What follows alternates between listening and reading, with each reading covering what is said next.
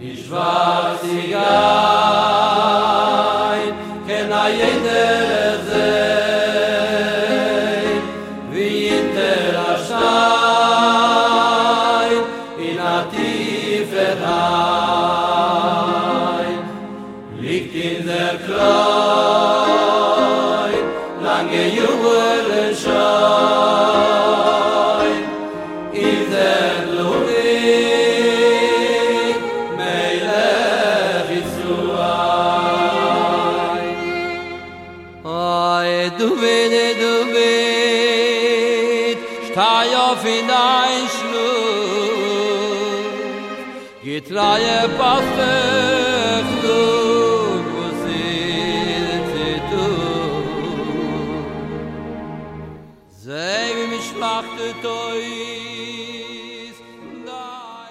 Okay, good evening everyone. Thank you for coming. Ready or not, here we go. So this week, good evening, today's a Yom Tov also, Yud Beis and Yud Gimel Tammuz, Yom Tov. So l'chaim, like this Chag HaGeula, the Yom Tov of redemption. The previous Chabad Rebbe came out of jail today, invigorated Judaism, overcame the battle of the communism that wanted to wipe out Yiddishkeit, and Judaism triumphed and was victorious. And as a result of that, all the continued work of bringing Jews closer to Yiddishkeit, spreading light and Torah across the entire world, unbelievable. And this is all the power. It's a Yom Tov that comes in the end of days, and it comes in the month of Tammuz, because Tammuz represents the exile, to flip the exile and to make the Golus into the most brightest light, as from the Golus itself will come Moshiach, will come the light of the Geula. So this week's shir was dedicated by Rabbi Naftali and Mrs. Fegi Astulin, and this is in honor of Mrs. Astulin's father's Yortzeit, Reb Tzemach ben Reb Yitzchak, the son of the famed Reb Yitzchak, Reb Itcha Masmid, whose Yortzeit will be Be'ez Hashem this Sunday on the 18th of Tammuz. May his neshama have a great aliyah to the greatest of heights. May he come back down here where all neshamas will be, Be'ez Hashem, reincarnated in bodies by the coming of Moshiach. Which, of course, is the subject of tonight's class. Tonight's class subject is Moshiach. Why? Because Shabbos is Shavasa B'Tammuz. Shavasa B'Tammuz is the beginning of the exile, the Golus, darkness, 3 weeks of darkness. But the good part is it comes out on Shabbos. When it comes out on Shabbos, it means we have the ability to flip the fast over to make it that it shouldn't be a fast, because we're not going to fast on Shabbos. So even though it's Shavasa B'Tammuz, we're not going to fast because on Shabbos you don't fast. Not only are we not going to fast, we're going to have a big party, because Shabbos you're supposed to have a big party. You're supposed to enjoy Shabbos, have delight in Shabbos. And therefore the fast, if Chas v'Shalom Mashiach doesn't come, gets pushed off to Sunday. But the real meaning of the fast getting pushed off to Sunday means that we have greater potential this year than in other years to do away with both Shavasa B'Tammuz, the 17th of Tammuz, and Tisha B'Av, and do away with Tisha B'Av. And how do we do that? How do we do that? We do that by uncovering the pneumius. How does the Golus go away? Not by eliminating it. The Golus goes away by uncovering the divine light that's in the Golus itself. How do you ultimately, what's the victory of Moshiach? Is that he will uncover the spark of God in all his enemies. He will transform the enemies themselves to be allies to Kedusha. So there isn't a possibility of anybody ever making trouble again. Because everything was converted. Everything was transformed. Not overpowered, transformed. So the Golus also gets destroyed, when we dig deeper into the pneumius of the intention of God in Golus, what's the Eibishter's intention in the exile, we uncover that it's a greater love from Hashem to the Jewish people. And also, when we are in exile, we can uncover godliness without divine assistance from above. We can do it from below.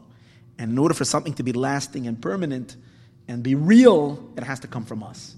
Anything that we're given a gift will only last as long as the gift is with us. It's not really ours. In order for us to own holiness, in order for us to permanently have it, we have to own it. In order to own it, we have to work on it from within ourselves. And that's what the whole Golus is all about. 2,000 years when Hashem kind of moves behind the scenes so we can connect to Him from within our own space, from within our own journey. And we have to find our own journey. That's the journey of tshuva. And when Hashem gives us the Torah for thousands of years, we're operating on tradition. Tradition is great, but it's passed on from above. It's given to you.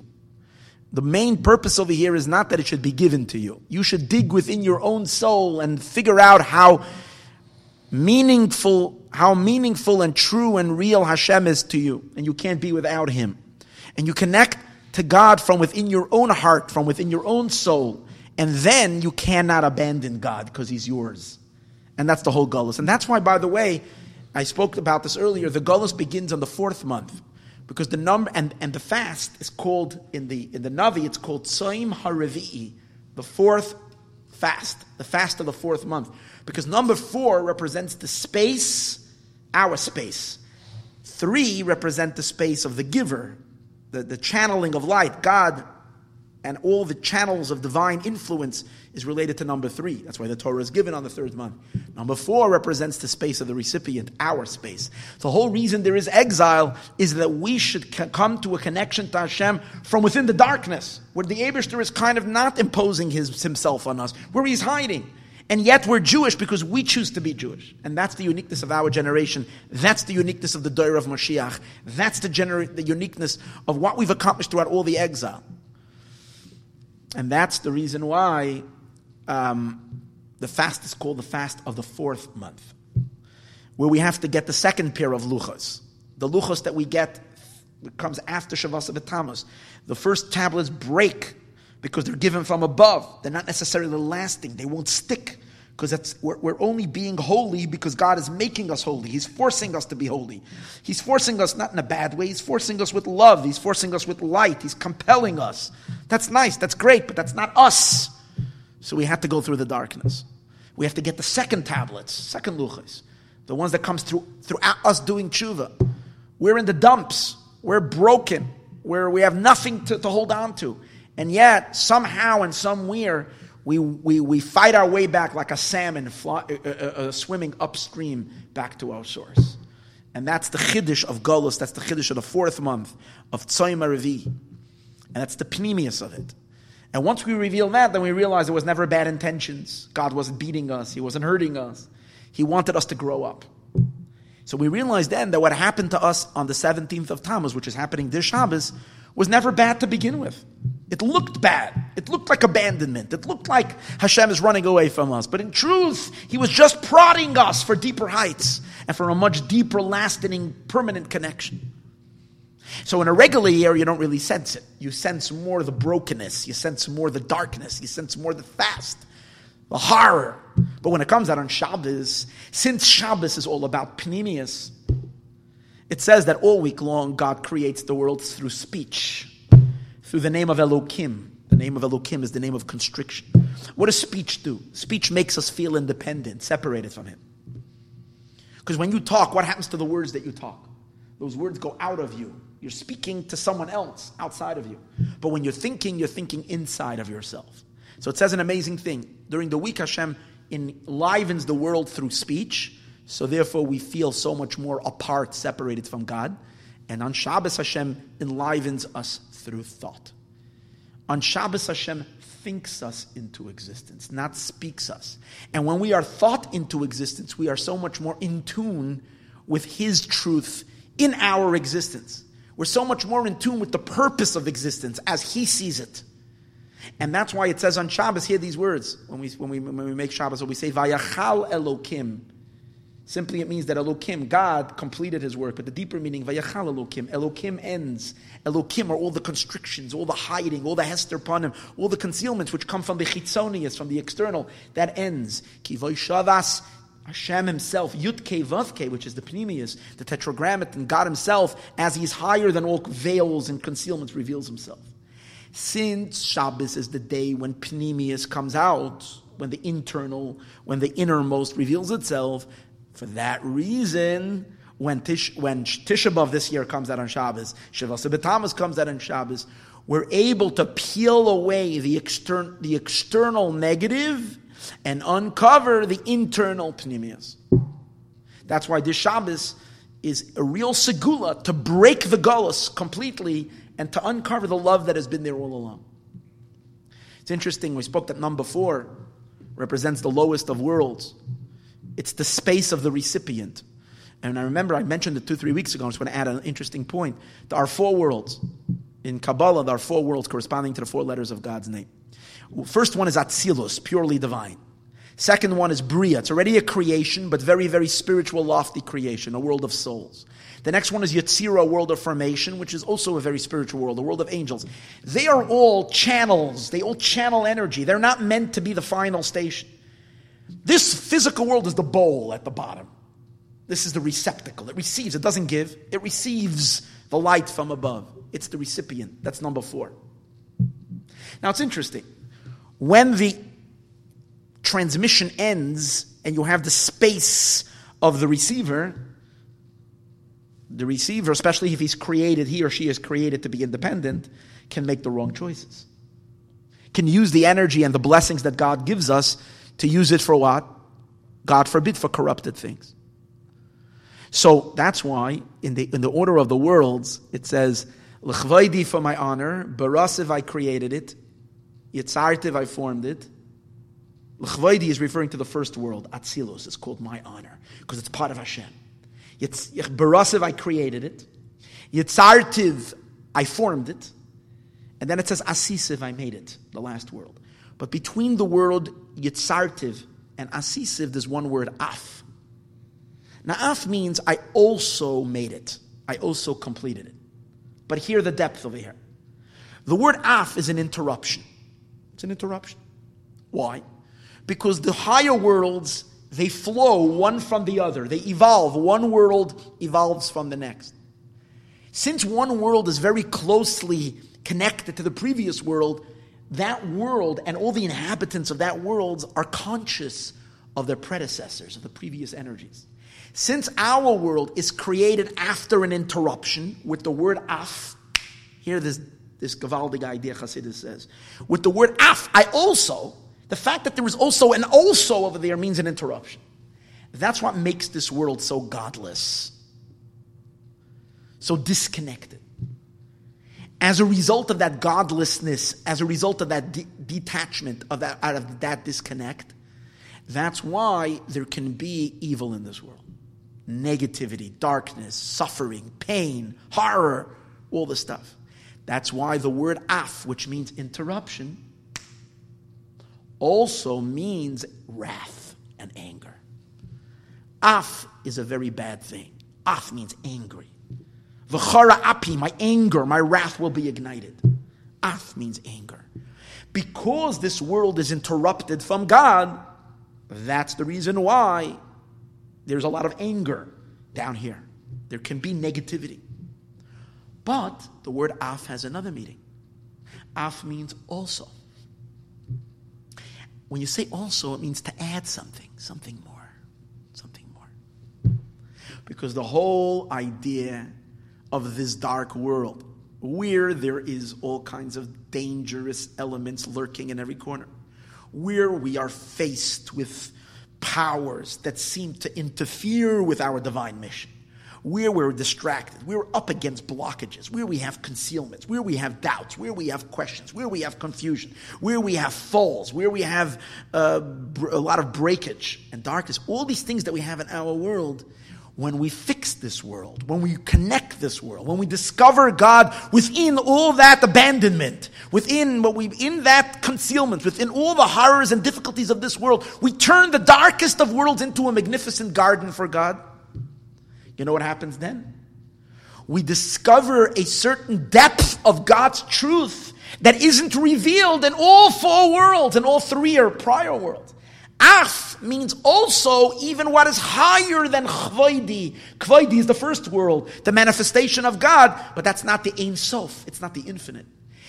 Only in the Asisiv, only in this Af, only in this world that gets us so angry, only in a life where there has so much frustration, so much difficulty, so much. But if we don't lose our balance and we remain focused, especially the world that also includes exile, and exile after exile after exile after exile. As we said before, such seems to be God's wrath and anger, which brings all kinds of other wrath and anti-Semitism and pogroms and suffering and pain and all the darkness that there is in the world, ultimately through the fixing and the correcting of all of this, through the Torah and mitzvahs, we will receive something higher than all four worlds, which is God himself. And where is he discovered? Not in the spiritual realms above, but an Asiya in the lowest world. That's why the Medrash says an interesting thing, that we were beaten with the word af. We were beaten with the word af. It says in Echa, it says some word over there that a God with his anger hurt us. And we will be comforted with the word af as well. So the af is both a beating and a comfort. And on which dimension is that? On the fourth dimension. In the fourth plane, that's where all of this happens. So now, so what do you have in our that's Chodesh Revi, that's the fourth month. The fourth month, which corresponds to the fourth world. See, this is the space where we're on our own. The fourth world. And what happens to us, Taka, when we enter into this fourth world? It's a horrible fall. It's a danger. But what's God's intentions in the fall? What is the deeper reason? And what comes out of after all of that? Only the good. That's the pneumius in the fall. That's the pneumius in the challenge, in the darkness. That's revealed on Shabbos. Because that's the case, because that's the truth. When does the Golus begin? Which day of Tammuz does the Golus begin? On the 17th of Tammuz. The exile begins on the 17th of Tammuz. 17 is the gematria of Tov. Tov means good. What does that mean? How can the Golus, the horror, the darkness, the breaching of the walls of Jerusalem begin with start? The first day is the gematria of the day is Tov, is good. The number of the day. 17th of Tammuz, Tov Tammuz. The answer is it's really good. It's a higher good. It's a good that's so hidden it took 2,000 years to realize the goodness that we're beginning to see now. Chassidus reveals the goodness in it as a preparation for Mashiach. So the good is only in the gematria. Gematria means the number. The external part of the day is good, meaning internal, but it's something that seems to be secondary to it. On just experiencing as it is, it's painful, it's horror. But really, the good is there. Tov, it's good. But it's a good that we'll have to dig in order to get to it. So by who else do we find the number 17? Where else do we find the number 17? Well, we find it by Yosef. When the Torah tells us the story of Yosef, it begins also, Yosef was 17 years old. The Torah finds it the most important thing about Yosef that he's 17 years old.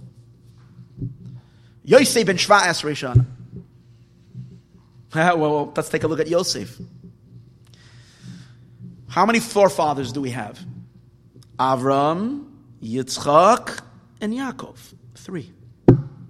They're the channels of the divine. Yosef is the fourth.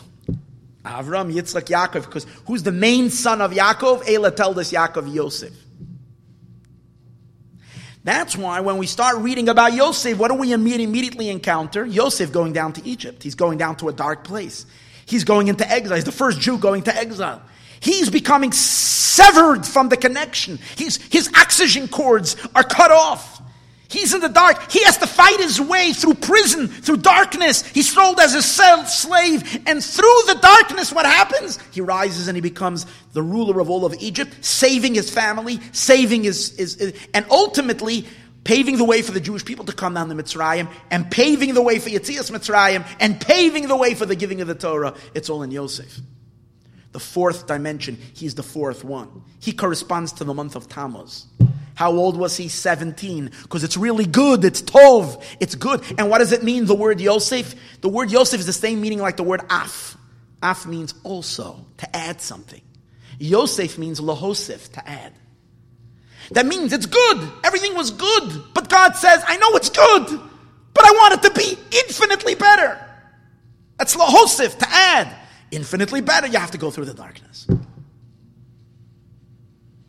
And when it comes out on Shabbos, all of that is revealed. It's incredible. So we really, really need to reveal the Pnimius. This week it becomes even greater and easier to reveal the Pnimius, because the Pnimius of Galus is Moshiach. The Pnimius of the exile, the inner purpose of the exile, is the light of Moshiach.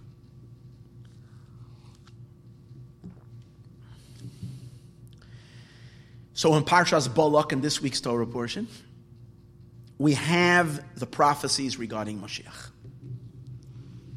From the entire Torah, in this week's Parsha, we have the prophecy regarding Moshiach.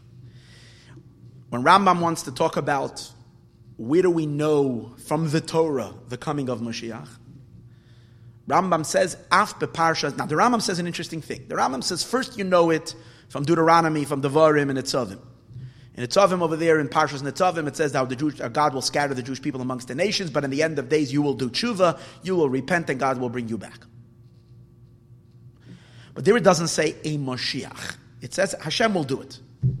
Then the Rambam continues, and the Rambam says, but you should know, how do we know that there will be a Moshiach himself who is going to, be a king and reestablish the David HaMelech's kingdom? We know it from Parshas Balak, from the prophecy of Bilam. This week in the Parsha, Bilam, who's a wicked, wicked man, but he's a prophet. And Balak, who's the king of Moab, is terrified because the Jewish people are encroaching upon his territory. And he doesn't know that the Jewish people were warned by God not to trespass into his territory and not to conquer him. He's afraid that the Jews are going to mow him like mowing a lawn, mowing the Moabs. He's terrified.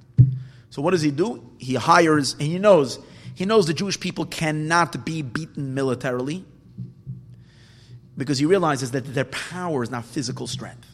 If their power would have been physical strength, he would hire big armies. What do they call it? Mercenaries. He would hire fighters that they would come help him fight. But he knows their power is in their connection to God, so he wants to use spiritual powers to beat them. So he hires someone who has spiritual powers, and that's Bilam. Bilam was a superstar in wickedness, and the ability to be able to stimulate forces of darkness, forces of wrath and anger, and to even evoke within God anger and wrath, and bring about a curse upon the Jews. In the end, it didn't work out.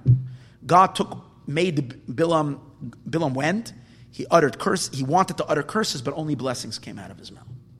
After the whole story is over, and Balak is so frustrated, and Bilam feels so ashamed, he made a fool out of himself. In the end, he didn't curse them; he only blessed them. And Balak is so angry at him. It's the first time in his life that he wasn't successful.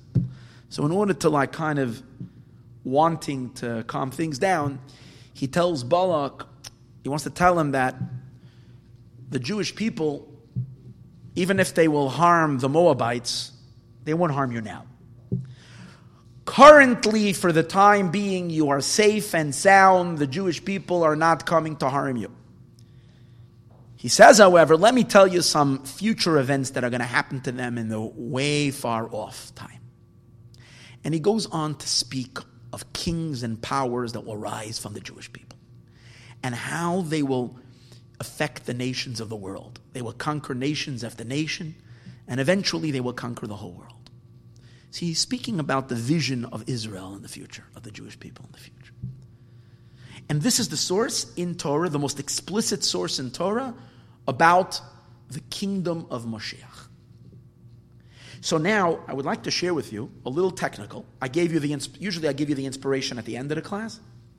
This time I gave you the inspiration at the beginning of the class. And what I'd like to do now is to just clarify Moshiach from the Parsha.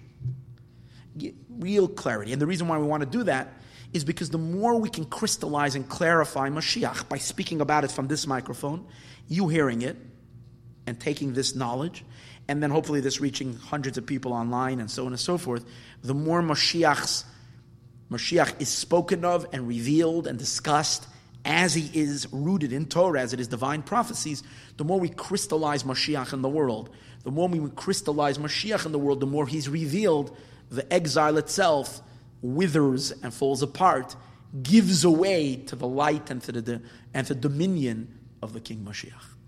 So what I'd like to do is, today, based on the Lubavitcher Rebbe's teaching, I would like to compare the interpretation of these prophecies that Bilam says from the perspective of Rambam and from the perspective of Rashi. Rashi and Rambam, the two greatest one is a great commentator and Rambam is the great codifier. So these two giants of giants both read these psukim and both relate that in these verses, in these prophecies, it's talking about Moshiach, the anointed one.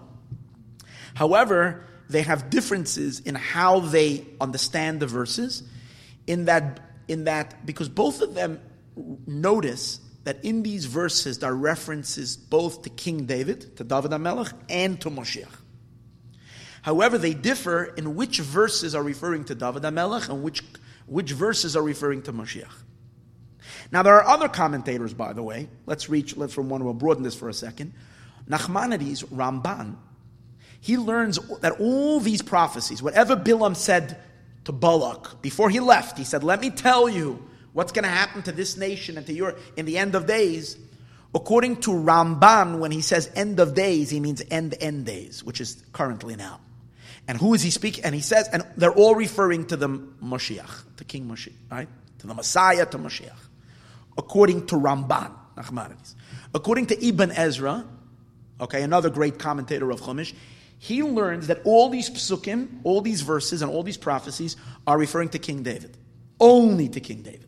He's not mentioning at all Moshiach. That's Ibn Ezra. Rambam, Maimonides, and Rashi both learn that it's referring to both. To King David and to Moshiach. But completely different. So I'd like to explain what's the difference between Rambam and what's the difference between Rashi. And it's really, really, really geschmack, but it is technical. But that's what Torah is, technical. We'll get into the details and understand it. So bear with me. I made copies so that you can follow along, see it inside, so that and if you're listening online and you don't have the physical copies that I made, I would recommend taking out the Chumash and looking at the Rashis that I'm going to read. This is in Parshas Balak, right in the end here. In the book of Numbers, chapter 24, verses 17. I'm starting with verse 17. Again, chapter 24, Perek Chav Dalid, Pasuk Yud Zayin. We spoke about number 17. Pasuk Yud Zayin, 17. From 17 through 19. It's not much, only 3 verses. And these 3 psukim, we're going to discuss these psukim. And I would also recommend if you have access, you can get it online also. Look at Chabad.org, or you can get Mishnah Torah of the Rambam, chapter 11. Rambam chapter 11. I made you a copy of that as well. And in the Laws of Kings, this is the second to the last chapter in the book of Rambam. And over here, we're going to take a look at the difference. Both of them read these verses and they read it differently. Okay? So let's first read Rambam. And then we'll go back. Let me first read the verses. Let me first read the psukim. So again, Bilam says to Balak, and I'm going to, give me a second. Let's go back to psukim, to pasuk, verse number 14. You have it in your copy as well. Va'ata, he says by Shavi, this is by the 7th reading on Shabbos this week. Va'ata, and now, hineni hoylech la'ami, I'm going to my people. L'chai atzcha, let me advise you, asher yasa amazeh la'amcha ba'achris hayam, and what this people will do to your people, what the Jewish people will do to your people, to the Moabites, in the end of days. Okay? Now we skip 2 verses. Let's go to number 17, where he actually begins the prophecy. And he says as follows, Erenu, I see him. Who do I see? I see the Jewish people. I'm having a prophecy. I'm seeing something. But Veloy Ata, I see him not now. I see him in a long, long time from now. I see him. Ashirenu, I perceive him. Veloy Karov, but it's not close. I see him at a faraway time. Dorach Koichav Miyakov, a star will shoot forth from Jacob, from Yaakov, the Jewish people. A star will shoot forth from Yaakov. V'kam Shavit, and it will get up, v'kam, and it will stand up, Shavit, a ruling power, an authority. Shavit means actually a staff.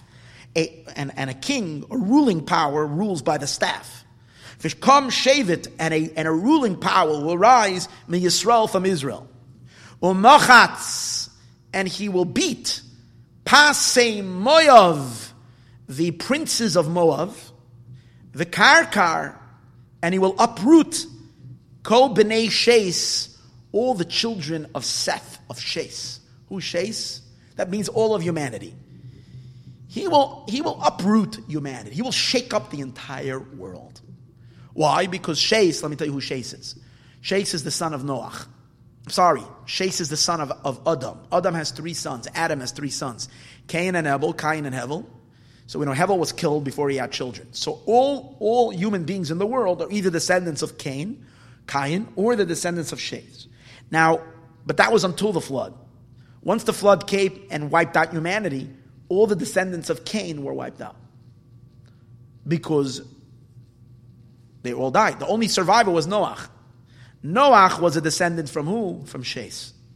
So that means all living beings that are alive today are who? Children of Shes. All the nations. So it says over here, V'karkar, and he will uproot. Let me show you how he translates karkar. And he will undermine.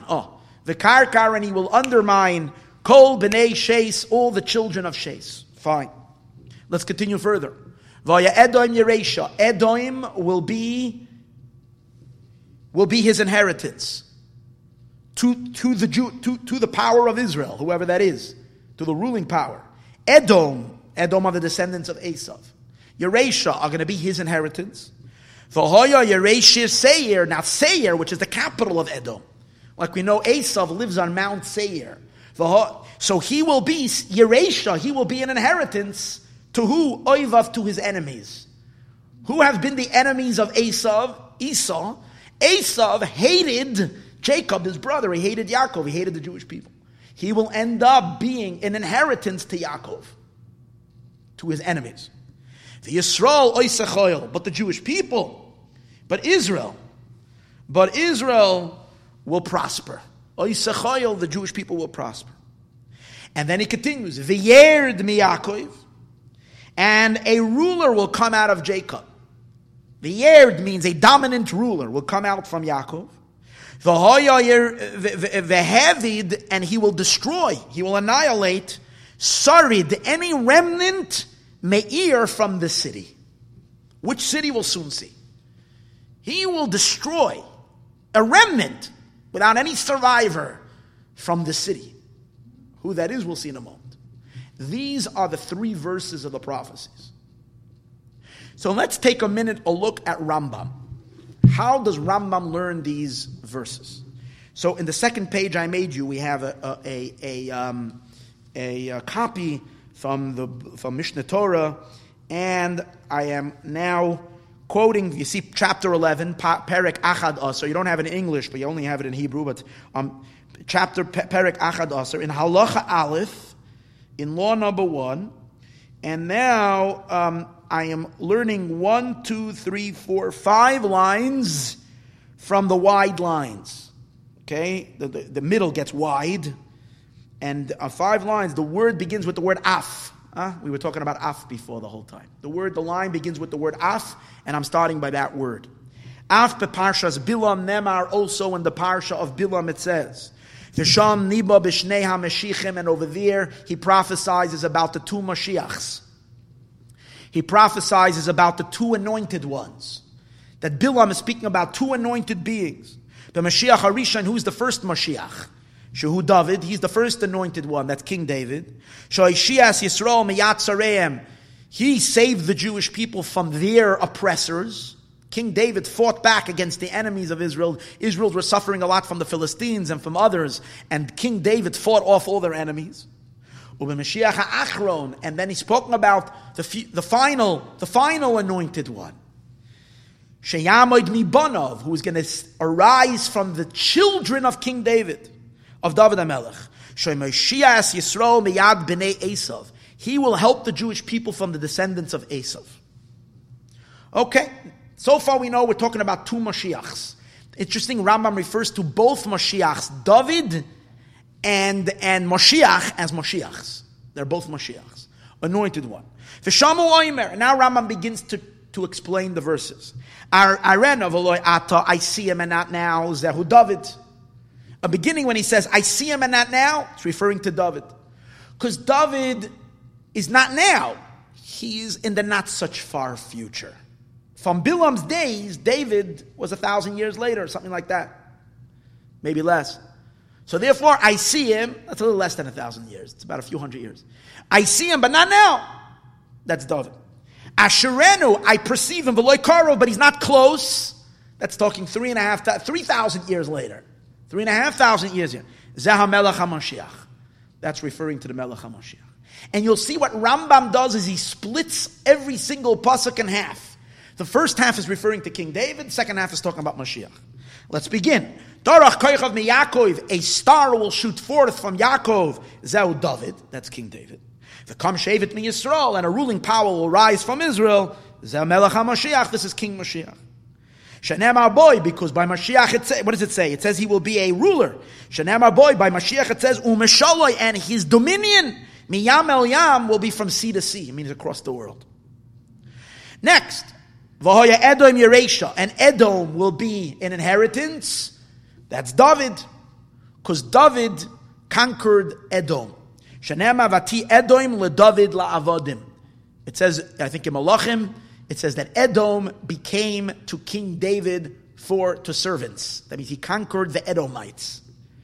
Then the second half of the verse, V'hoya Yeresha Seir Oivav, that Seir, which is the mountain of Esau, is going to be an inheritance to his enemies. Who's that referring to? Melech HaMashiach, that's King Mashiach.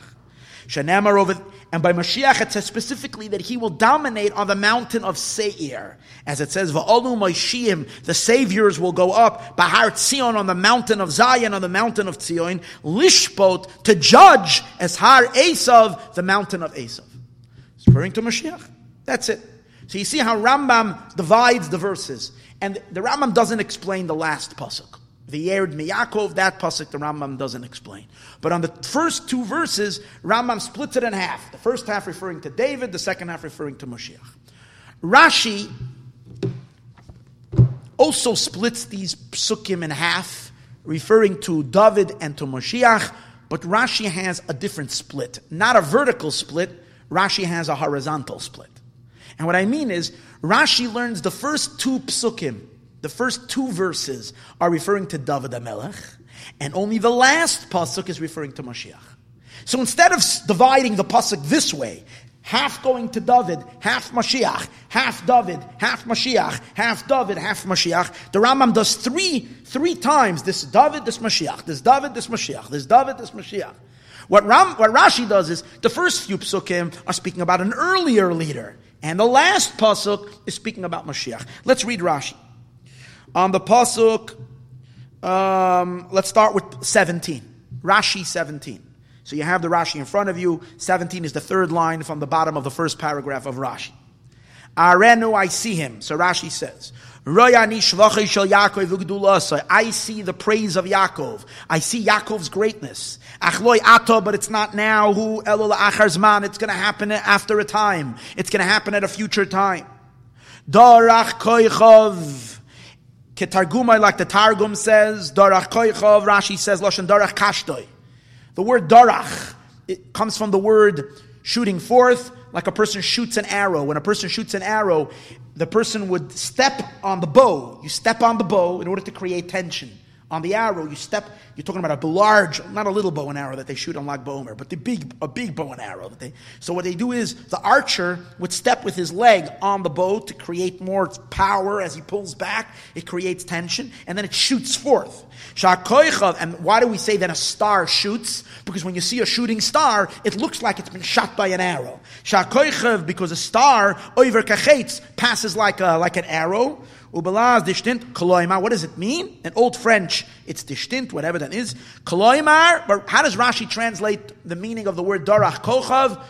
We'll soon see. It doesn't mean a ruler, according to Rashi. It means yakum mazel. Good fortune will rise for Israel. A time will come when the fortune of the Jewish people will rise. Yakum mazel. The good fortune will rise for the Jewish people. V'kam shevet. And then it will get up a ruler, Melech Rodeh Umoshel, a king that rules. That's called Shevet. A Shevet who rules with a stick, meaning it means a dominant power, is a king. And what will he do? So it's interesting. Rashi doesn't say we're talking about two kings so far. Rashi says the mazel of the Jewish people will rise. There will be a king. And what will this king do? Umachat pasei Moav. Zeu David, this is David. So Rashi learns that the first pasuk is entirely talking about David. Not like Rambam who says, Darach Koichav is referring to David. Kom Shevet, a ruler will rule from Israel is referring to Moshiach. Rambam is dividing it. Rashi says, no, it's all referring to David. Because by David, Rashi brings a pasuk from Shmuel. It says beferish. It says specifically that David HaMelech killed the Moabites.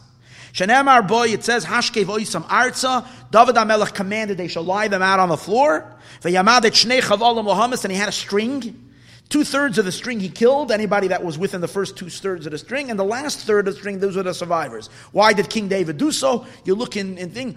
David HaMelech, they killed his family. The Moab people, when his family was vulnerable, they killed David's father, they killed David's mother, and they killed David's brothers. So now at this point, David avenged the blood of his family. He killed 2/3 of those that were there on the ground. 1/3 he allowed survive, maybe because they allowed one brother of his to live. Whatever it was, that's the story. So Rashi says, so you see that David HaMelech is going to be the one who's finally going to punish Moab. Fine. V'karkar. Now the pasuk continues and it says V'karkar kol b'nei sheis. So Rambam says on the words V'karkar kol b'nei sheis that that's referring to Moshiach. That Moshiach is going to uproot. He's going to what was the word he used over here? He's going to undermine. He's going to uproot all the children of Sheis, referring to Moshiach, who's going to dominate all of humanity. Rashi continues learning that this is referring to King David. And therefore Rashi says, what's V'karkar mean? V'karkar doesn't mean uprooting. Rashi means he's going to poke a hole. Lashon koire, making a hole. Kamayani karti, which means to create to dig in. V'makeves bor nikartem, you dug a pit. Yikru oirvei nacha, whatever. It means to dig out, to make to poke something and to dig into something. That means he's going to dig into all the nations. Okay. Who? Kol b'nei sheis, kol ha'umais, all the nations. Fine. But so far there's no mention of Mashiach yet in Rashi. This is all still what David is going to do. Now Seir is going to be his inheritance. Rashi says, La'oivav Yisrael, to his enemies, the Jewish people. Okay. Again, nothing about David. Nothing about Mashiach. Where does Mashiach come into the picture according to Rashi? In the last pasuk. It says, V'yered mi Yaakov, and a dominant ruler will come forth from Yaakov. V'yered, and a ruling power, a domineering being will come. So Rashi says, V'oid yeh moishel achar mi Yaakov. There will be another ruler, besides the ruler that we mentioned before, which is King David, there's going to be another ruler of Yaakov. And what is he going to do? V'hevid sarid me'ir. He's going to destroy the remnant from the city. Which city? Rashi says, Me'ir hachashuva. From the most important city. From a very, very honorable, from a very important, great city. Shel Edom. What is the most important city of Edom? Vehi Romi, and that's Rome. Okay? So he is going to destroy the remnants from Rome.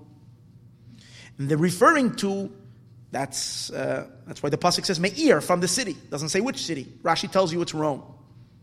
And then Rashi says, and what is he going to do? Val melech HaMashiach oimer. And this is referring to King Mashiach. Now Rashi says, you're wondering who that second ruler is. That's Mashiach. Because by Mashiach it says two things. Shanem Rabbi, it says, V'yerd miyam ad yam, he will rule from city to city. From sea to sea. That's a pasuk in Tehillim, that Mashiach will rule from sea to sea. And the second one, V'lo yesarid labeis Esav, there will not be a remnant to the house of Esav. It uses the same words. There won't be a remnant. And who's going to refer? And this is a pasuk in Ovadia referring to Mashiach. So you see that it's Mashiach is the one that is referring to in our pasuk over here that it says a remnant will be destroyed from the city. Who's the one who destroys the remnant from the city of Esav? That is Mashiach, because it says in Ovadia that there won't be a remnant to the house of Esav when Mashiach will come. Good, that's Rashi. So I'm going to ask you now a couple of questions on this Rashi. Meaning to see why does Rashi split it horizontally and not vertically. not like Rambam, even though it would seem that the verses would fit better in Rambam's view. And let me tell you why it seems to be better according to Rambam. Because according to Rambam, there's no redundancy in these verses. The verse, you realize every single pasuk is speaking almost, the first two pasukim keep on speaking in double language. I see him and not now. I behold him, but not close. A star will shoot forth from Jacob, and a ruling power will rise from Israel. He will smite the princes of Moab, and he will uproot all the children of Shais. Do you see? The pasuk keeps on saying the same thing, but it's saying it in double language. Now, why are we using, it seems to be redundant. According to Rambam, it's perfectly fine. Because it's not redundant at all. We're talking about two different prophecies, or it's one prophecy, but referring to two different kings. One living at the beginning of days, in the days of King David. The other one living thousands of years later. And each one has its own idea. This one will only rule over the princes of Moab, and this one is going to undermine the entire world. It would uproot the entire world. So, and that's why you have the redundance. You have it's not redundant. That's why it's doubled. But according to Rashi, it's a little difficult, because if it's all speaking about the same ruler, there's no distinction between the first half and the second half. Why is the Torah then speaking in double language? And even though obviously you can answer that whenever we're speaking in poetry, and obviously this is poetry, he's talking like a prophecy. He's speaking like a poet. Poetry has its own rules. In poetry, you could repeat things more than once just for it to sound poetic. So because of the poetry over here, that he wants to give it a poetic, sense, therefore he repeats it. But again, if you can explain it better, why go that route? And when you can actually give meaning to the double. The other thing is, according to, when it says V'kar kol b'nei Shais, he's going to uproot, he's going to destroy all the children of Shais. According to Rashi, according to Rambam, makes sense. It's talking about Moshiach. Why? Perfect sense. Who's Moshiach? Moshiach is going to be a global ruler. It's going to dominate all of humanity. So it makes sense. He's going to influence all the children of Shais, which means all the nations. If, according to Rashi, that it's referring to who? That it's referring to David, to David HaMelech, because we're not yet talking about Mashiach. Until the last pasuk, we're not talking about Mashiach. Until that very last verse, Mashiach is not even discussed yet. Just talking about David. What does it mean? David HaMelech never ruled over all the nations of the world. David was a king in the land of Israel. He was a very renowned, strong, powerful king, but he didn't rule over the whole world. If anything, Shlomo HaMelech came a little closer, but even Shlomo didn't dominate the entire planet. Mashiach is going to be a world ruler of the entire world, the greatest of kings ever and forever. So on Mashiach. And to make the question even stronger, is that according to Rashi, it says something so much stronger about King David HaMelech, than about Mashiach. Because about David HaMelech, it says V'kar kol b'nei Shais, he's gonna uproot all the children of Shais, which is all the nations. And regarding Mashiach, in Rashi's version, regarding Mashiach, it says only one thing: he will destroy a remnant from the big city of Rome. That's it. It's much less dominion. Okay, it's a big city of Rome. It's the important city of Rome. To conquer Rome means to conquer a world power and to decimate it completely, not even to leave over a remnant. Great, it's a great conquest, but you can't compare it to world dominance, to a power that rules over the entire world. So how does Rashi seems to be making, according to this, the prophecy on David HaMelech is much greater than the prophecy on Moshiach. Okay. Now, furthermore,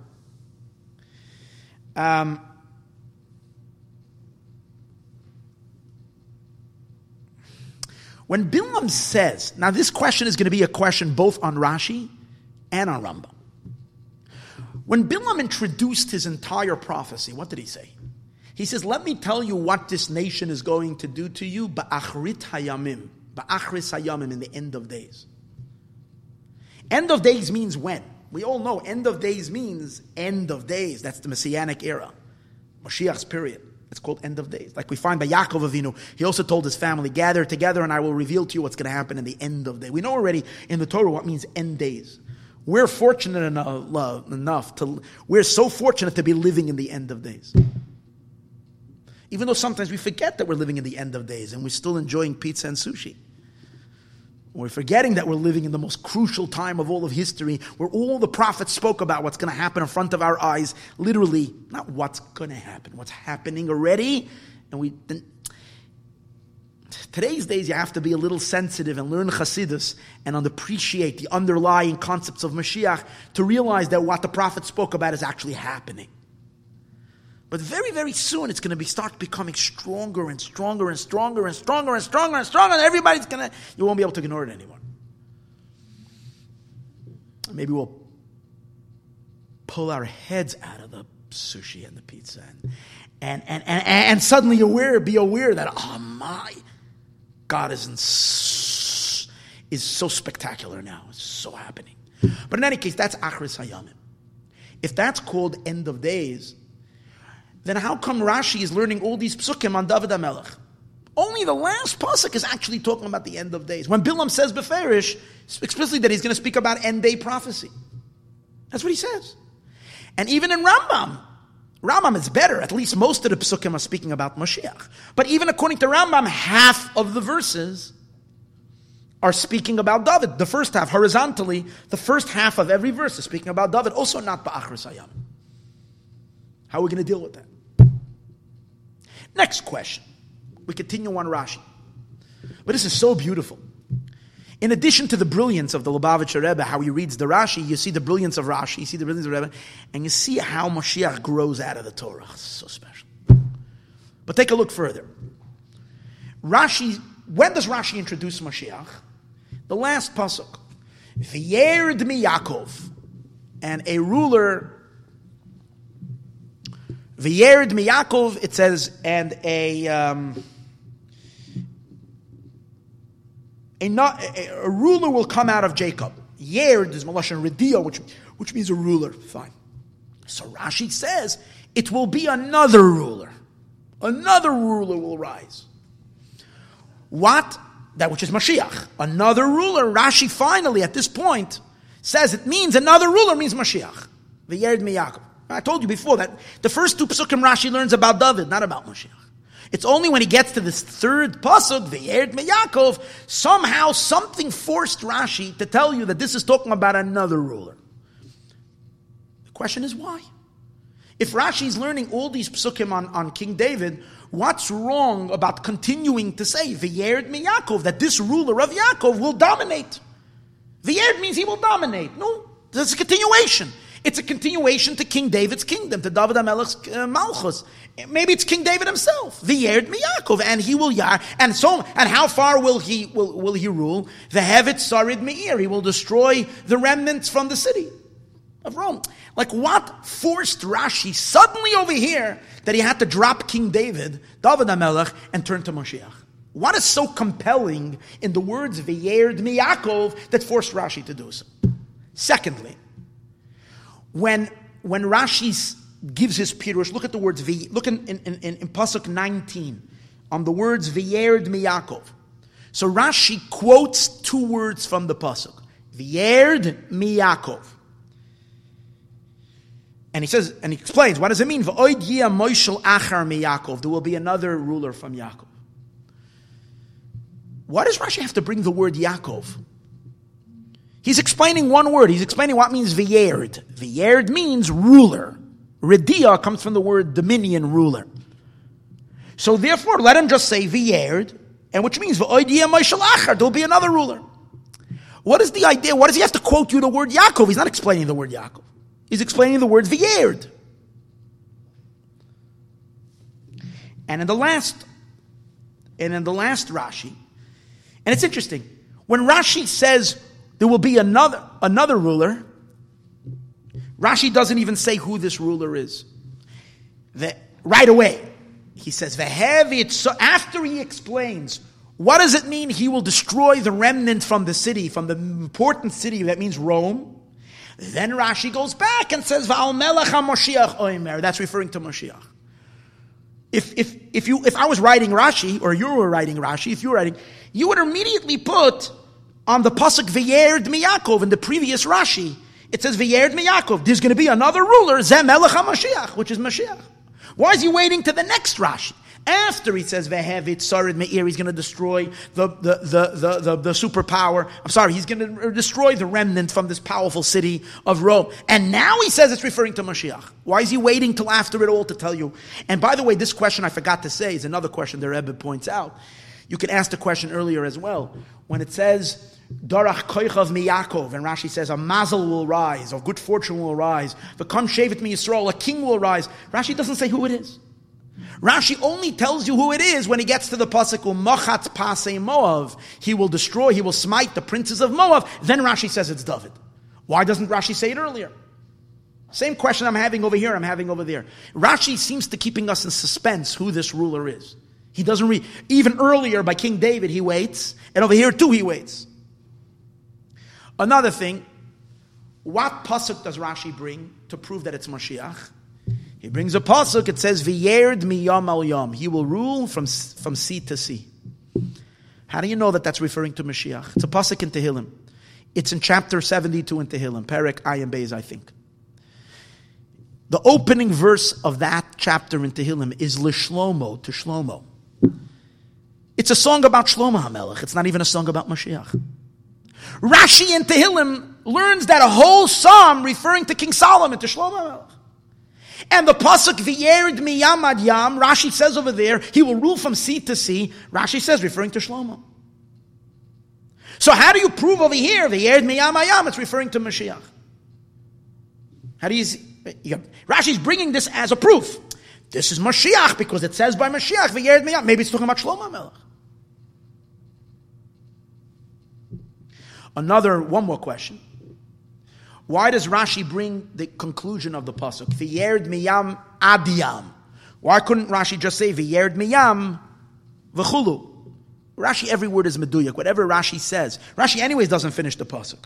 Rashi says V'yerd miyam ad yam, not the whole verse, because the rest of the verse is minohar from the river ad afsei aretz to the four corners of the earth. But Rashi doesn't bring that, so Rashi could have just said V'yerd miyam v'chulu. That pasuk. There must be that the extra words v'ad yam is adding clarity. Okay. All these questions, and now a very clear understanding in all of this. I want to do it very quickly and briefly, but it's very geschmack. And the idea is as follows. I can't explain geschmack in English, for those who don't know what it means. It's a type of experience you have when you learn. Dafka Jewish studies. Okay. It's a certain sensation of delight and... Okay. So the idea is as follows. It's as follows. L'chaim. Okay, it's not vodka, it's water. L'chaim. I couldn't give this class if I was inebriated.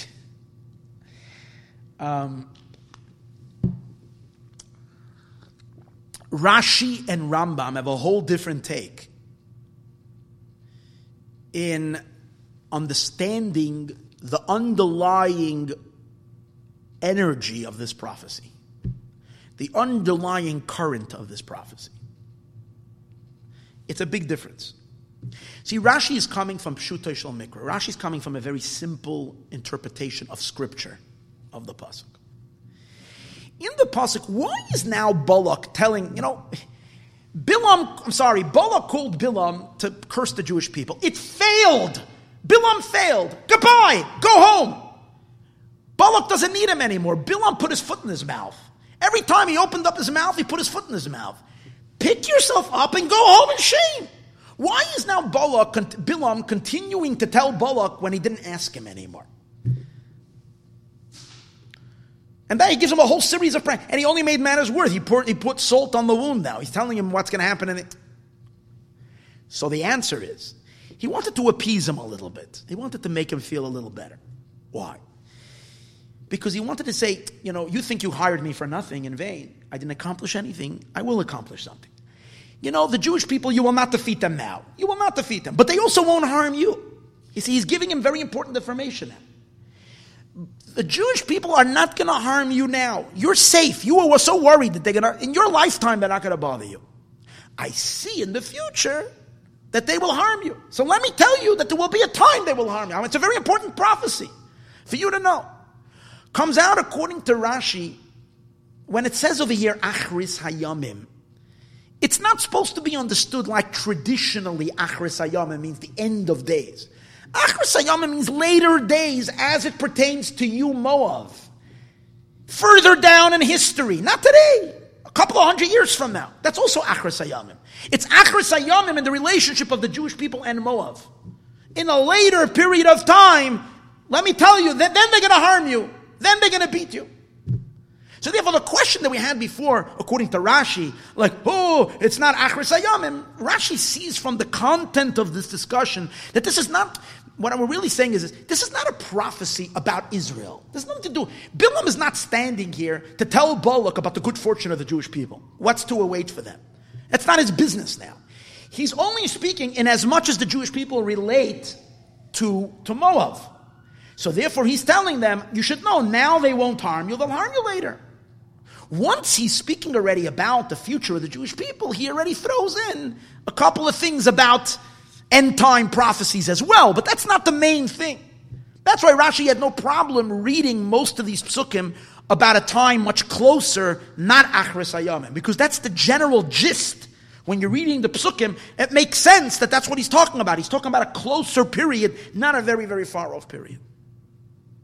Now, and here's the crucial idea. When you get to the first expression, when he says, a star will shoot forth from Yaakov. Hear the brilliance of it. When it says a star, everybody's used to thinking that means a king. A star, like we call, people that are famous stars. All right? The Avenue of the Stars. Big stars. Hollywood stars. So, a star means a great leader, a great ruler. Rashi didn't see that for a simple reason. The human being, we know that a human being is a supreme being. Okay? The human being is considered the king of the jungle.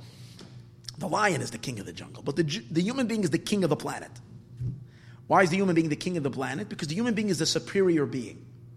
I know today's days, if you say human beings are superior beings, you might insult some people, you might be politically incorrect. But I'm going to say it very loud and clear. Yes, a human being is a superior being to cats and dogs and all beautiful animals that God created. They're all wonderful, they all serve a purpose. But the human being is a very special, greater being that God created. God created him, not because the human didn't do anything to be great, but God created him to be greater. How did God make the human being great? By bestowing upon a human being intelligence.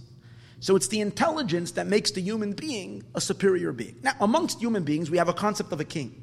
Today's days, we don't have kings. Okay, we're not used to kings. But when there was a king, and there will be a king, who deserves to be a king? Someone who's elevated amongst human beings. That means someone who is super intelligent. Someone who has a great intellect, a great mind, and is obviously a very great heart, and a great person, and a great character, and so on and so forth. So therefore, if you're going to speak about something about a king, you want to find something that has that superior of intelligence. A star is a piece of mass, or maybe gas. I don't know exactly what stars are made out of. Some kind of it doesn't have an intelligence. Or, we'll soon see, but simply, it doesn't have an intelligence, a star. So therefore, why would a star be a metaphor? The Torah is speaking metaphoric language, but why would a star be a metaphor for a king? There's no reason to say a star is a king. What are the characteristics of a star that make the star be compared to a king? It's definitely not an intelligent being. Now, you might say, well, hold it. That the star is in the sky. The fact that it's above, it's shining down from above, means superiority. So therefore, a king who is above everyone else is compared to a star. Well, if that's the case, why are you picking on a star? Say the sun, the moon, these are big luminaries in the sky that show their dominance amongst the planets. I mean, at least from our observation point. We know that the sun is not the biggest star even, but from our observation point, the sun is the dominant ruler compared to the sun. Especially according to the Torah, the stars are servants. And they're helpers to the moon. I know that this sounds strange from our perspective of science. But when God created the world, as it describes it in the Torah, it says that God made the sun be the dominant being by day, And the moon, he made him the dominant being at night. And since the moon is much smaller, and God made the moon smaller, so he appeased her by saying, I'll give you some helpers. I'm going to give you a whole bunch of little stars that are going to add light. So these are little servants. They help along. So there's definitely no reason to put the star as the king. If you're going to say it's because of a dominant being above, then, and that's why even though, where else, when we find Yosef in his dreams, had a dream, and he saw the 11 stars and the sun and the moon bowing down to him. So you do see that intellectuals, important people are compared to stars. Yeah, but Yaakov is not compared to the star. The Shvatim are the stars. Yaakov is the supreme leader is compared to what? To the sun. And more than that, even there it's only important people. The king is who? The king in that story is not Yaakov, not the sun, and not the moon, and not even the stars. Who's the king in that story? Yosef. They're all bowing down to him. And he's not compared to any of these luminaries. So in Torah, there's no reason to say that a star is a king. So that's the reason why no one notices. This is so amazing. You learn Rashi, you learn, don't have a star of power. No, Rashi says no, it's a star. So what does Rashi say means a star will shoot for? Rashi says, hear these words. Rashi says it means Yakum Mazel. A good fortune will rise for Israel. Now we understand. Stars are associated with good fortune. Because there's constellations, the mazalos, the various different constellations and configurations of the stars create the zodiac. They create the horoscope. They have to do with the different signs of the stars. Stars are associated with mazel. So when it says, Dorach Koicha, the star will rise, it means good fortune. In other words, the Jewish people's fortune will suddenly rise. How will it rise? It will rise, now the pasuk continues, V'kam shevet mi Yisrael. It will rise by getting a super ruler. They will get a unique ruler, and when that ruler will become ruler, he will shevet, that means a king. A staff means a king, because a staff means someone who can dominate. He can dominate with his stick. That's the idea. A king used to have a stick to show dominance. Doesn't mean he would beat people, but that's the idea that he's the power. So shevet definitely means a king. That's no problem. So again, according to Rashi, there's no redundance over here. A mazel, the good fortune of the Jewish people will rise. How will it rise? V'kam shevet. And that a king. They'll have a special king. Now, who's that special king? We don't know. Rashi doesn't tell us. It doesn't, because we don't know it yet. Then the next pasuk says he will smite the princes of Moab. So Rashi looks through the Navi, Rashi quickly looks through scripture, looks through prophecies, looks through Nach, and he finds who killed the Moabites. Well, that's King David.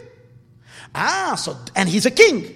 Which king killed the Moab? Not Shaul, not King Saul, but David HaMelech. So it's referring to David. And therefore, since it doesn't say two things, again, Koichav doesn't mean another ruler. Koichav means a mazel will rise for the Jewish people. The mazel will rise, and there will be a king, and this king will kill the Moabites. Now there's no reason, and then when it says a moment later that V'karkar kol b'nei Sheis, he will uproot all the children of Sheis, there's no reason to say it's another ruler, because it doesn't say anywhere else about another ruler. We're talking about one king. Why switch to another ruler? It's the same ruler. What will he do? But now Rashi has a problem.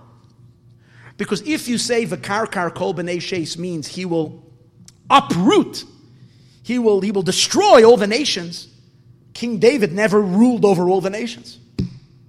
So therefore, because Rashi had that problem, Rashi has to change the meaning of the word karkar. Now Rashi doesn't change the meaning. The word karkar can mean two things. Karkar means destroy. You can destroy something can mean karkar, and karkar can also mean dig a hole. Rashi chooses that this karkar over here means digging a hole, and Rashi brings proof you're digging a pit. Why? Because David HaMelech never destroyed the nations because he didn't have dominance over the nations, but they were afraid of him. He was a power, so he was like digging into them. He was provoking them. They were provoked by him. That's all. So Rashi changes because it means David, there's no reason to say it's any other ruler, so V'karkar must mean much less. V'karkar means he will intimidate all the nations. He will poke them. That's it. Fine. And then Rashi continues, fine, this is all about David. Now we'll stop for a moment and we'll see why. In a moment we'll get to why suddenly when you get to the last words, v'yered, you have to say that it is. Let's do it now. I'll come to the Rambam in a minute. Okay, and then you can continue. Edom Yeresha Seir Oiv. There's no that Esav is going to be, Edom is going to be an inheritance, and Seir is going to be an inheritance. There's no reason to say that we're talking about anybody else but King David. It's all a continuation of the first star that is going to rise. Again, not a star, a mazel.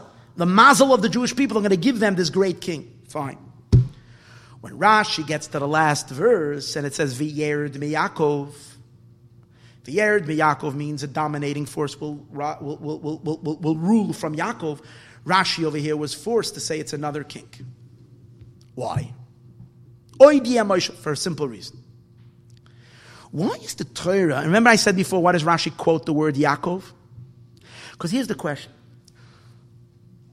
Why is the Torah speaking suddenly about the ruler and saying that he's from Jacob, not from Yisrael? If this is the same ruler that we spoke about before, who did we attribute the ruler to Yaakov or to Yisrael? In the first pasuk. In the first pasuk when it said, Darach kochav mi Yaakov, v'kam shevet mi Yisrael. So which one is the king? We spoke earlier, I just mentioned you that Kochav doesn't mean a king. Kochav means a mazel. You're following? The luck.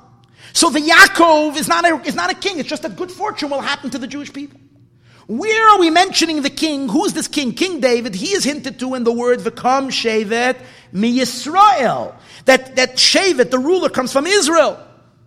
If you're talking about the same ruler, it should have said V'yered mi Yisrael. That ruler will further dominate, the ruler from Israel. Why are you suddenly changing and suddenly calling him a ruling power from Jacob, from Yaakov, when we earlier spoke about if it's the same ruler, then continue referring to him as you referred to him before. Again, now this rang Rashi's bells. When Rashi sees a change in the pasuk, that the pasuk is suddenly changing from the words Yisrael and changing it to Yaakov. And you can't say because earlier it mentioned Yaakov. Because when it mentioned earlier Yaakov, it wasn't mentioning it regarding a ruler. That was only the fortune will become powerful from Yaakov. But when we're talking about the actual king, that's Yisrael. It's coming from Israel. If so, it should have said, V'yered mi Yisrael. This king from Israel will further dominate. That's why Rashi quotes V'yered mi Yaakov. The fact that the Torah says V'yered mi Yaakov and leaves you and suddenly giving you a different name to the ruler, this is proof that we're talking about another ruler will rise. Why is it bringing you back the name Yaakov? But that still doesn't explain why it's giving you Yaakov. You know why it says Yaakov now? Because what it's really going back is it's going back to what it said Yaakov earlier. We said earlier a star will rise. So it's saying, which means the fortune will rise. So it's saying the fortune of the Jewish people, of Yaakov, will rise a second time. You know what I'm saying? King David was a result of the good fortune of Israel rising. So now it's saying we rose. The Jewish people, we had some pretty good fortune at certain points. We had a lot of darkness. We had back then, one time in our history, our good fortune rose and it gave us King David. V'yered, there will now be a second. We know it's a second ruler, because or else it would say V'yered mi Yisrael. Because if it's still referring to the first ruler. We know it's a second ruler, but what does it mean? V'yered, a new force will dominate. Mi Yaakov, from what we said earlier. What did we say earlier? That a mazel will rise from Yaakov. A good fortune will rise. The good fortune will come a second time. And when is that going to happen? Oh, that must be at a later time. And that's the reason why Rashi could not learn it's King Solomon. Follow. That's actually the reason why Rashi could not say it's Shlomo HaMelech. Because Shlomo HaMelech would not be considered a new fortune. It's still a continuation of his father. You see? It's still David HaMelech. David's son is Shlomo. It's not a new good fortune. It's one continuum. Oh, but if it's talking about Moshiach, and between the two times there is a tremendous fall, and an exile, and darkness, and suffering, and all kinds of whatever, and then it will rise again. Our fortune will rise a second time like the moon. After it gets dark, it comes back a second time. That's the meaning. Our fortune will come back again. V'yerd b'Yakov, a new fortune. But we don't know who he is yet. Now, we can speculate that this is Moshiach, but we're not sure yet. That's why Rashi doesn't say it's Moshiach. We just know it's a second power. When he gets to the next pasuk, that's why Rashi doesn't say who. When he gets to the second half of the verse, what does it say, the second half of the verse? He will destroy a remnant from the city. So the first thing Rashi establishes that since the pasuk doesn't say which city, that's unfair. The pasuk tells you he will destroy a remnant from a city. It doesn't tell you which city. That's really complex. And the Torah, if it's either don't say it or say it. Or if you say it, tell us which. So it must be we're talking about a very popular city. If it doesn't say which one, it's telling you a city. It's a very. So we start looking around which popular city. So we look at the previous pasuk. In the previous pasuk, we spoke about Edom, and we're saying the city. It must be the capital of Edom, the great city of Edom. Now the Edomites, I spoke many times, was a city next to the land of Israel, but later the Edomite kingdom, which is the kingdom of Esau, was uprooted and went over to Italy. And Rome becomes their center power of dominance. And that becomes the domineering power for the Jew, and that later translates into the Christian West, and that becomes the dominating power till Moshiach times, till today. And it's saying that Moshiach will come. Wait, so far not Moshiach yet. So far we know that this king will destroy the remnants from the city. Once we know it's Rome, then we know it's Moshiach already. Once we know it's Rome, we know it's Moshiach, because regarding to Moshiach, it says, "Va'olu Moshiach Bahar Tzion, lishpoit es haresav." No, it says another pasuk. I'm sorry. It says a pasuk that in Ovadia, "V'lo yisarid lebeis Esav." There won't be a remnant to the house of Esav, which is the city that we're talking about, which is Rome. It won't be a remnant from them. That's through Moshiach. So that's how we know it's Moshiach. In Pshutei Shel Mikra, that's how we know. Now, to add further support for this, Rashi also brings the pasuk v'yerd miyam ad yom, which I asked earlier. Remember, I said earlier, maybe it's referring to Shlomo HaMelech. And in Tanakh and in Tehillim, Rashi actually does explain it Shlomo HaMelech. That's why Rashi adds the words miyam ad yom. Rashi doesn't just say miyam; he says from sea to sea.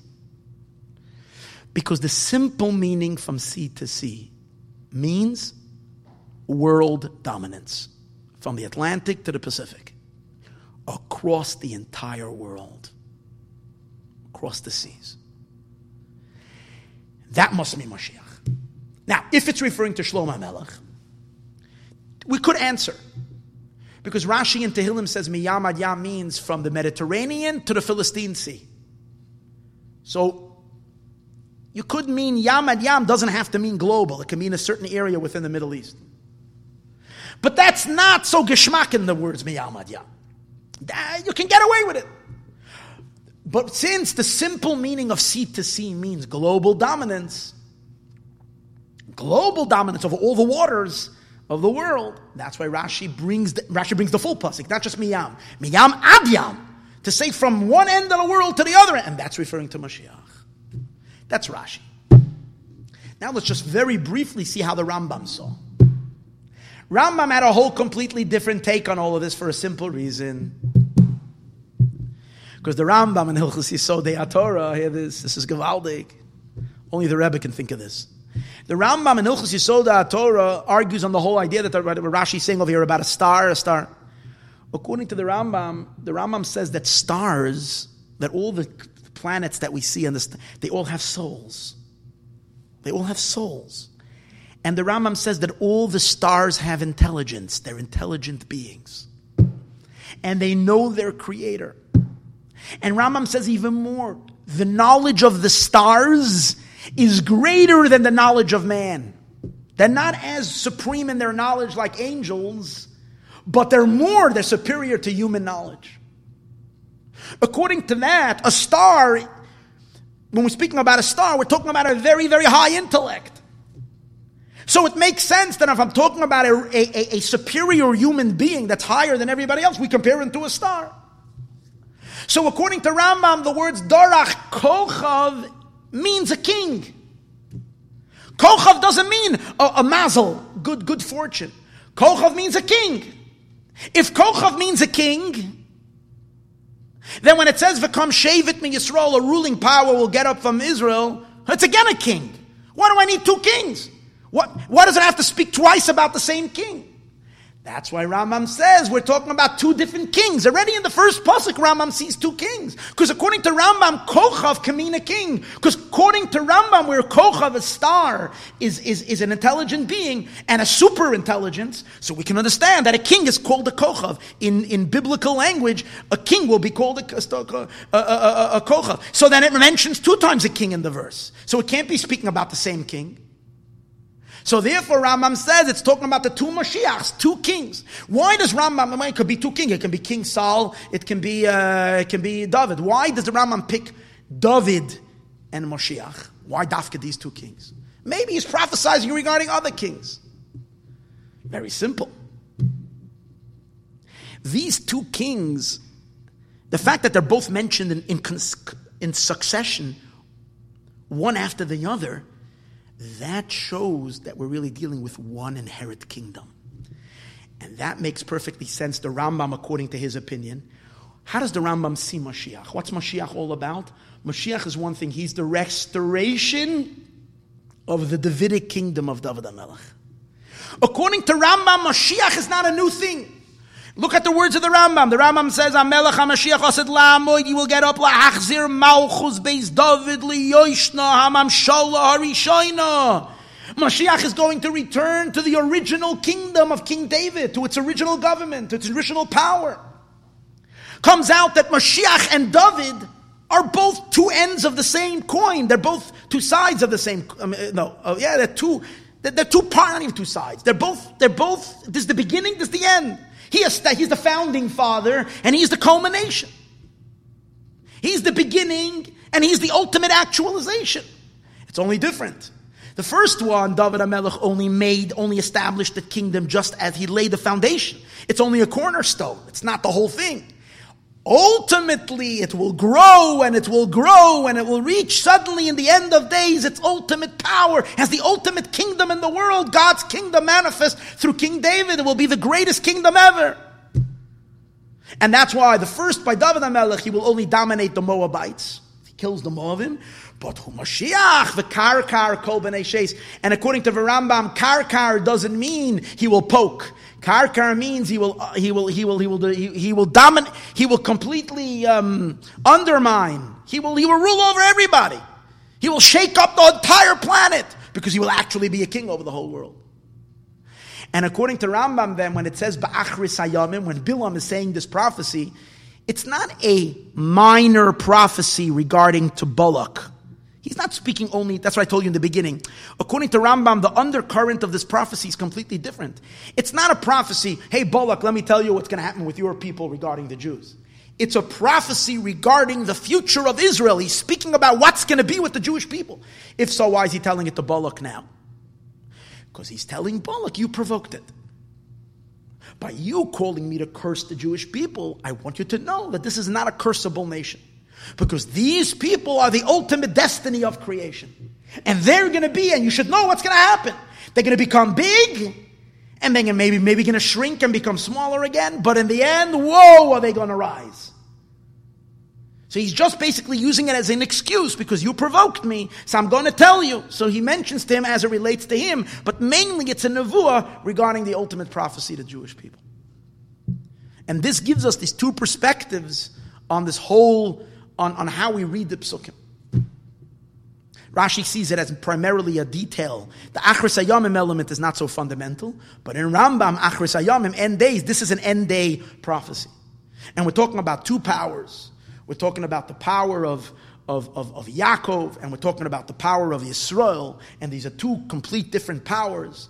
I'm sorry, it's one power, but it has its initial stage, which is David HaMelech, and it has its completion and ultimate realization, which is Moshiach Tzidkenu. Together they form the ultimate Davidic kingdom. Now that we have extrapolated according to clarity in the Chumash on these two Moshiach, so now when it comes to 17th of Tammuz, this Shabbos, there's no problem because Mashiach is revealed already. So let the Gullus crumble and fall apart and dissipate in the powerful Mashiach light that so truly is already shining from one corner of the earth to the other corner of the earth.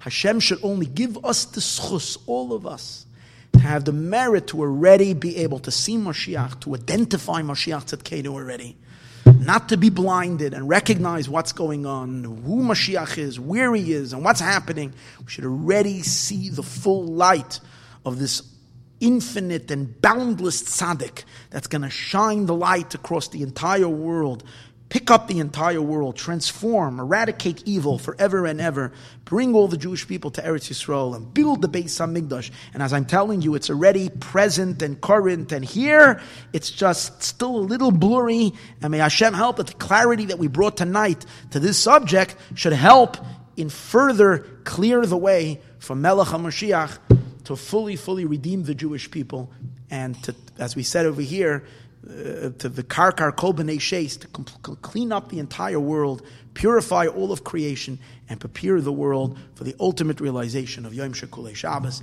May it happen now.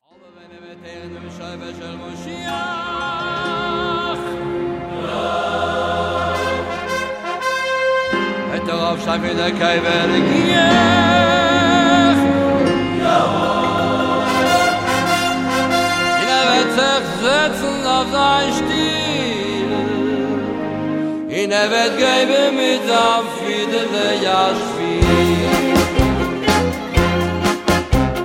In auf dem Minit wird geben Arik, viele Musikanten, jeder Riede singen das Lied, dem Tehillem und dem Bekannten.